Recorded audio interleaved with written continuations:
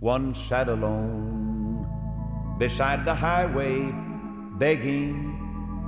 His eyes were blind, the light he could not see. He clutched his old rags and shivered in the shadows. Then Jesus came and bade his darkness flee. It's time to open the Word once again with Evangelist Lester Roloff on the Family Altar program. Glory, for all is changed when Jesus comes to stay. Turn to 1 Peter, please, chapter 1. I trust you brought your Bible. You'll always be better off in the church with your Bible.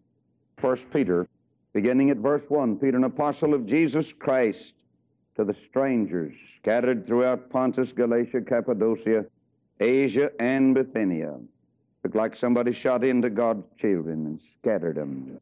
Elect according to the foreknowledge of God the Father, through sanctification of the Spirit unto obedience and sprinkling of the blood of Jesus Christ, grace unto you, and peace be multiplied. Blessed be the God and Father of our Lord Jesus Christ, which according to his abundant mercy hath begotten us again unto a lively hope by the resurrection of Jesus Christ from the dead, to an inheritance incorruptible, undefiled, fadeth not away, reserved in heaven for you, who are kept by the power of God through faith unto salvation, ready to be revealed in the last time, wherein ye greatly rejoice, though now for a season, if need be, ye are in heaven, as through manifold temptations, that the trial of your faith, being much more precious than of gold, though that perisheth, though it be tried with fire, might be found unto praise and honor and glory at the appearing of Jesus Christ, whom having not seen, ye love, in whom though now ye see him not, yet believing,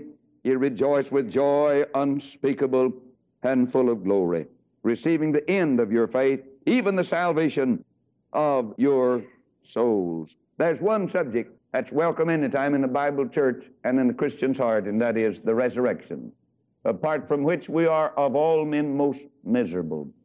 I've told a many a fairy tale. I've lied a many a time if Jesus Christ did not get up out of the grave. Turn to 1 Corinthians chapter 15. And I want our radio friends to hear this entire message. And I'll give you 5 or 6 reasons why I believe that Jesus is not dead today. 1 Corinthians chapter 15 tells us what the gospel is. We'll begin reading at verse 1. Moreover, brethren, I declare unto you the gospel which I preached unto you, which also ye have received, and wherein ye stand, by which also you're saved, if ye keep in memory what I preached unto you, unless ye have believed in vain. In other words, he said, if you got it straight, if you believe what I preached to you, you can go to heaven. Paul believed that everybody that believed him would go to heaven. Everybody didn't go to hell. That's what every preacher ought to believe. We know we have the truth if we have Jesus Christ and the gospel, which is still the power of God unto salvation. For I delivered unto you first of all that which I also received. He received it out on the Damascus road when he met Jesus. How that Christ died for our sins according to the Scriptures. That's half of the plan of salvation. That's all.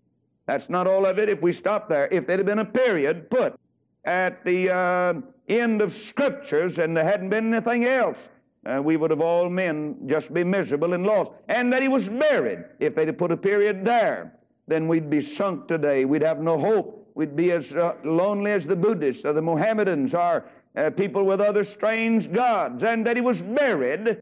Now then, we're coming up to a great truth, and that he rose again the third day, according to the Scriptures, and that he was seen of Cephas, then of the 12, after that he was seen of above 500 brethren at once, of whom the greater part remain unto this present, but some are fallen asleep. After that he was seen of James, and then of all the apostles, and last of all he was seen of me, also as of one born out of due time. For I am the least of the apostles, that am not meet to be called an apostle, because I persecuted the church of God, but by the grace of God I am what I am, and his grace which was bestowed upon me was not in vain, but I labored more abundantly than they all. Yet not I, but the grace of God which was with me. Therefore, whether it were I or they, so we preach, and so you believe. Now, if Christ be preached that he rose from the dead, how say some among you that there is no resurrection of the dead? But if there be no resurrection of the dead, then is Christ not risen. This is the iciest trail I've ever traveled. He said, if there be no resurrection of the dead, then is Christ not risen. If Christ be not risen, then is our preaching vain. Your faith is also vain. Yea, and we're found false witnesses of God. That means liars, because we've testified of God that he raised up Christ, whom he raised not up, if so be that the dead rise not. For if the dead rise not, then is not Christ raised. And if Christ be not raised, your faith is vain. You're yet in your sins, then they also which are fallen asleep in Christ are perished. My mother and dad perished when they hauled them out to the cemetery. We preached what we thought was their commencement exercise and baccalaureate sermon, but they're dead forever. And there's no hope for my mother and dad apart.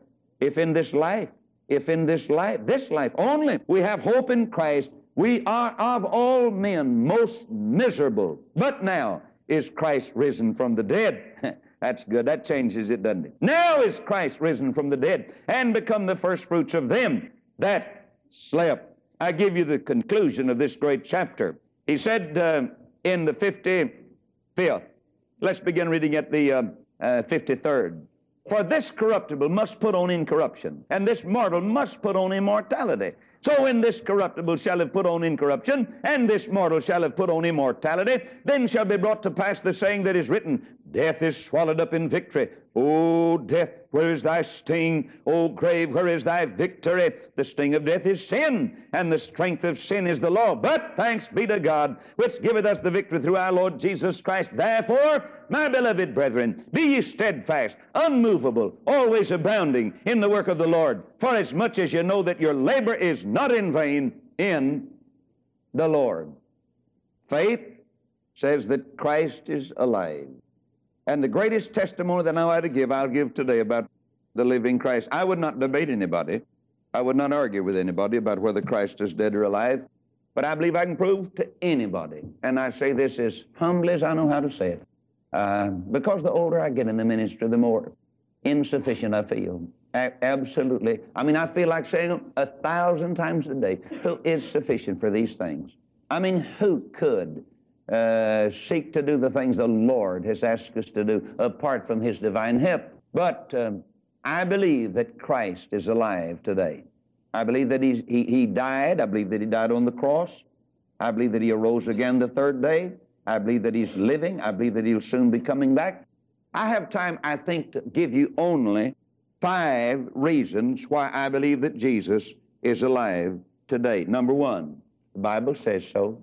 Jesus looked at his disciples one day, and he looked at his enemies one day, and he said, you know, y'all can destroy this temple, but in 3 days I'll have it up again. It'll come up. You can take me down, but I'll come up. I won't stay down. I won't stay in the grave at all. Death could not hold its prey, the songwriter said. Jesus, my Savior. Listen, he arose on the 3rd day. I believe the Bible. This is the only book that I've got any confidence in at all.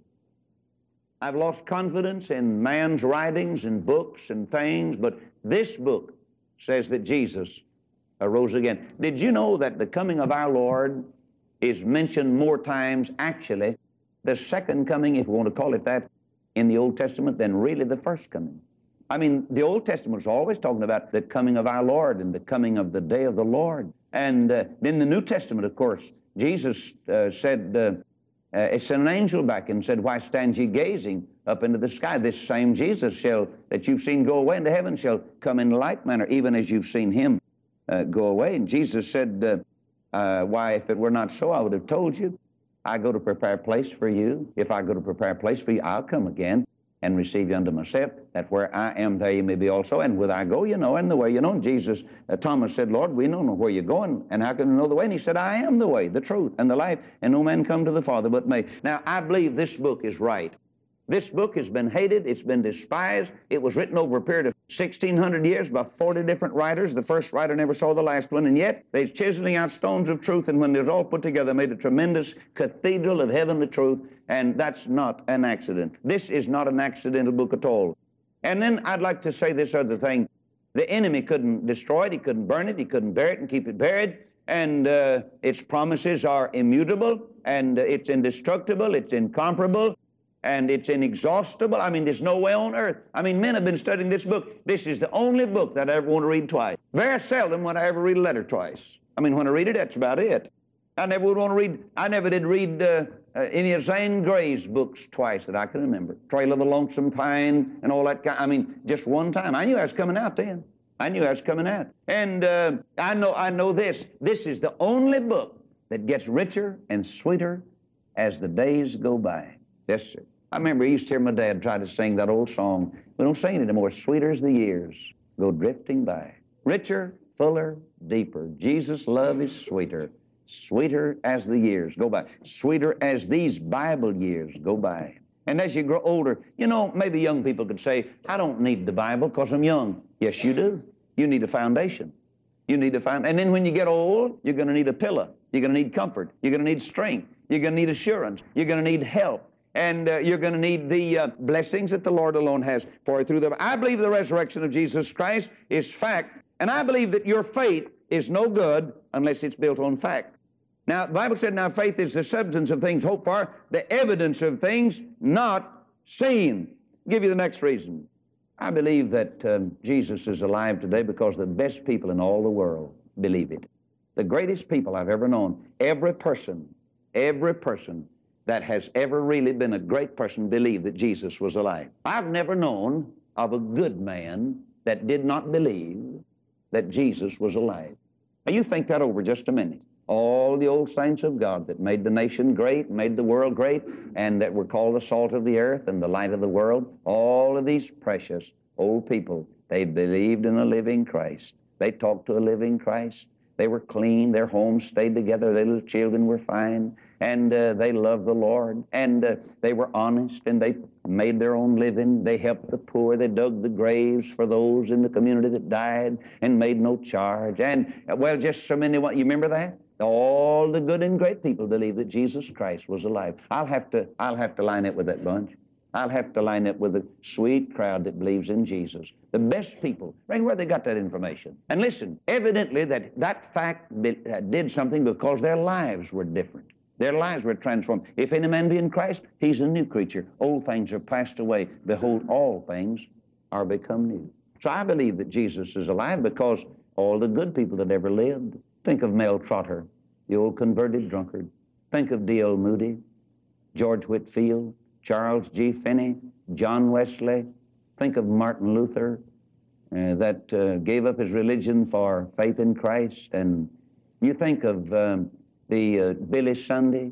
You think of the great preachers that have ever lived, on whose shoulders I stand to trumpet the truth of our Savior. Today, they all believed and they lived and died. You think of the early Christians who went to the chopping block with a smile and a song. You think of the Christians that went out to the Roman arena and they saturated their clothes with kerosene or some sort of oil and then would throw a match at them and they'd ignite and they'd furnish the light for the gladiators to watch the terrible things that they saw. You think of the Christians that went with a song out into the Roman arena and they'd turned and opened a big cage and those old hungry lions would come roaring out of there and literally tear them limb from limb while the Christians prayed and praised God. They must have been living Christ to help people do that. I mean, something had to be real. Why, they'd have said, listen, I wouldn't die for somebody like that. Paul walked up to the chopping block and said, why, I've fought a good fight, I've kept the faith, I've finished the course, and looked up toward heaven and smiled and said, henceforth there's laid up for me a crown of righteousness, which the Lord the righteous judge shall give me, and not to me only, but to all them that love his appearing. Why, dear friend, he said, for me to die is gain, and for me to live is Christ. Why, he said, I'm crucified with Christ. Nevertheless, I live, yet not I, but Christ liveth in me. The life that I now live, I live with the faith of the Son of God who loved me and gave himself for me. Men live back in the... I can't imagine a Daniel going into a lion's den while he was talking to a dead God. I can't imagine Daniel 3 times a day looking toward Jerusalem and talking to a heavenly Father that wasn't there. And then go into a lion's den to die for somebody that couldn't answer and wouldn't have anything to do with him, little old captured Jew boy. He'd been through enough already, but praise God. He believed that God was alive and would stay alive. And he saw the Ancient of Days. Read it in your Bible. He saw the Ancient of Days. Listen, Daniel had faith in the living God. I don't believe Shadrach, Meshach, and Abednego would go to the fiery furnace without a faith in the living God. Why, they said without a quiver. They didn't say, well, we'll have to pray about it or think about it. They said, listen, we may burn, but we'll never bend or bow. Take us on now. Heat your furnace, and we're ready.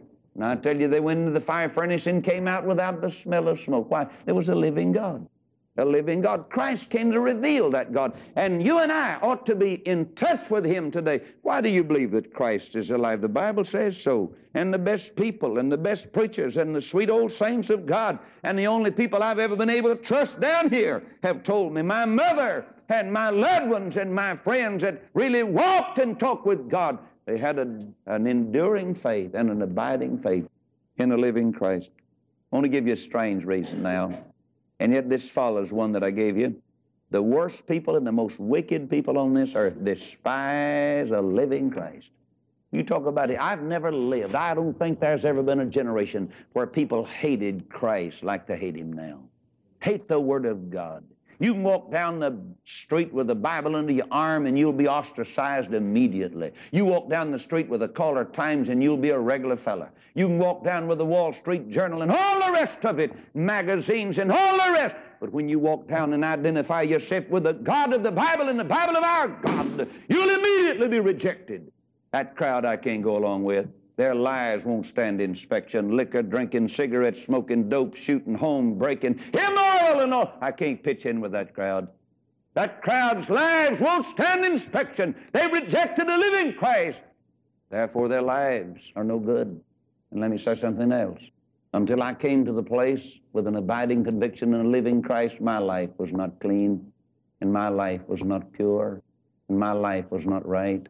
It was a living Christ that entered a dead boy that brought him to life and made things different. And I'd be the first to say I've never reached that anticipated stage of perfection. I think I'm nearer than I have been in the past, and I ought to be, and ought not to be ashamed to admit it. But there'll come a day when I'll get a new body, and God will perfect that which He has saved and started out. You see, being confident of this very fact that He which hath begun a good work in you will perform it until the day of Jesus Christ. I'm still going to preach a message soon, I think, on the doctrine of sanctification. What does it mean? Separation. What does it mean? Pure living, clean. How can you do it in the dirty world? Just like they did back in those days, dear friend. God's grace is sufficient. I mean, the Lord didn't bow.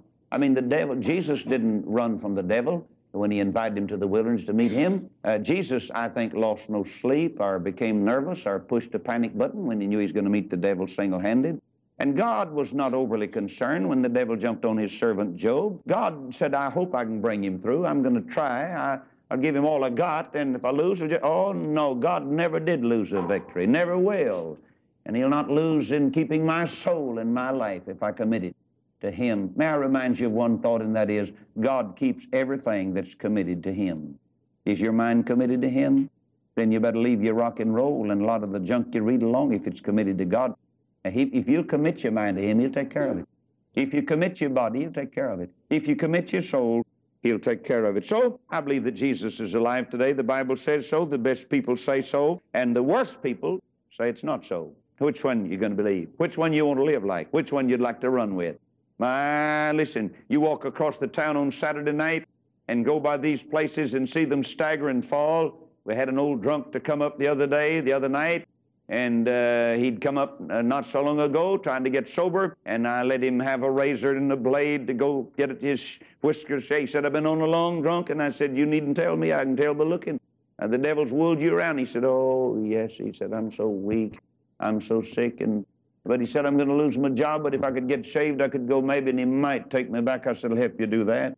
Help you. And I said, you need Christ as your Savior, and I talked with him and got him fixed up a little. He came again night before last.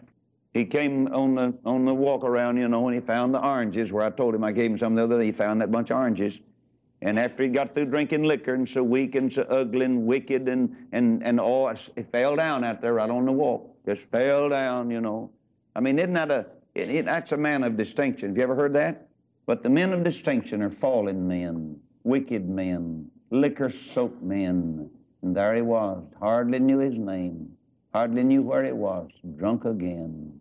Oh, listen, I can't get in with that bunch. I love them, and I want to win them to Christ, and I want to help them. But is that the crowd you're going to follow? And yet that's the crowd that reject the resurrection of Jesus. I tell you somebody else that rejects the resurrection, that's the modernists and the infidels. And they may be in the pulpit today, too, but they have no message. Watch their fruits. By their fruits ye shall do what? Ye shall know them. You show me a preacher without converts, and I'll show you a preacher without power and without any compassion at all. Show me a church that's not winning souls to Christ, I'll show you a church you better stay out of. Show me a preacher that doesn't preach the gospel and live the gospel, and I'll show you a preacher you better not try to fellowship with. And so I believe that Christ is real and alive because the Bible says so, the best people say so, and the worst people say that's not so. Number 4, I believe that Christ is alive today because of the miracles of this week. George Muller, great man of faith, one of the greatest men of faith that ever lived. He'd go to bed at night and didn't have enough breakfast for his little children the next morning, and he'd pray. And many mornings, the front porch would be covered with groceries when he got up. That's George Muller. He never told anybody. You know what? I've said 1,000 times, I wish I could say it again. I'd like to be able to pack my burden with nobody ever knowing it except him. I'd like to come to the place where all of my secrets would be just between me and the Lord. And if I need something, just tell him. Wouldn't have to tell anybody.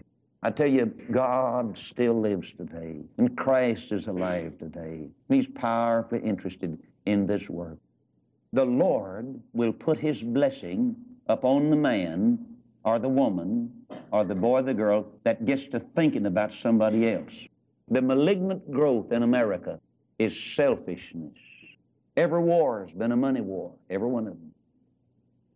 And even the religious wars were greed and were because of bigotry and because of their religion and not because of their love for Christ. Miracles. Men who believed God have always seen miracles.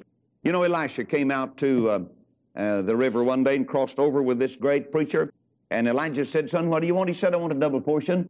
If you go to the Bible and can figure it out, you'll find that he performed by the power of God, of course. No man is a miracle man except Jesus.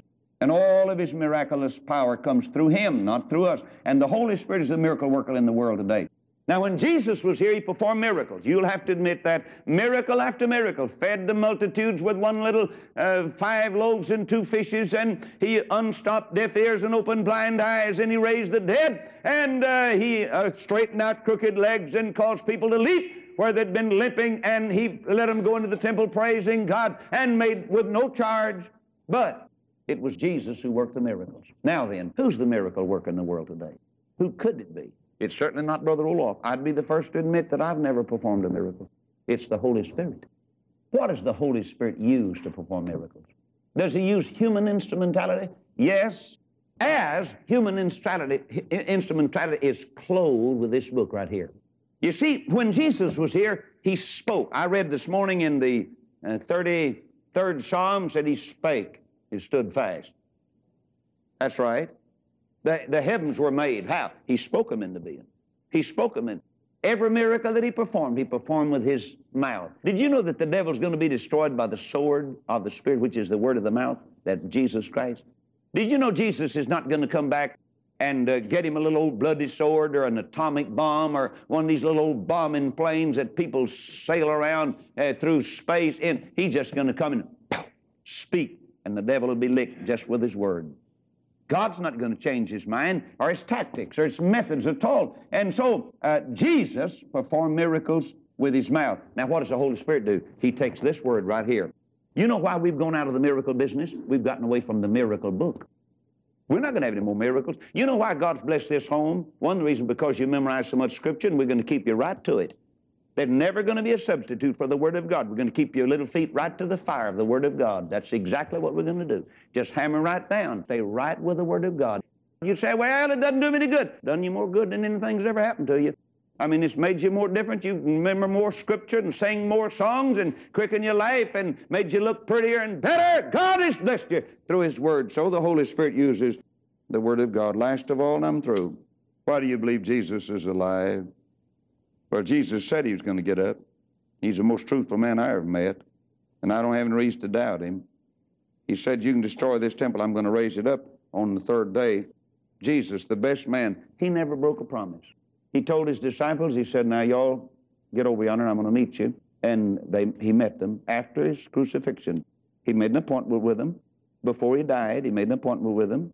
And then he showed up, and he walked along the Emmaus Road with the two disciples on the road to Emmaus, and he spoke with them, and Bible said that he did some expository preaching of himself. He told them all about himself. He told them, and then he went home with them for the meal, and while he broke the bread, their eyes were opened, and then he vanished out of their sight, but showed up again. The two disciples went back, saying, did not our heart burn with us as he talked with us along the way? Yes, Jesus is alive today.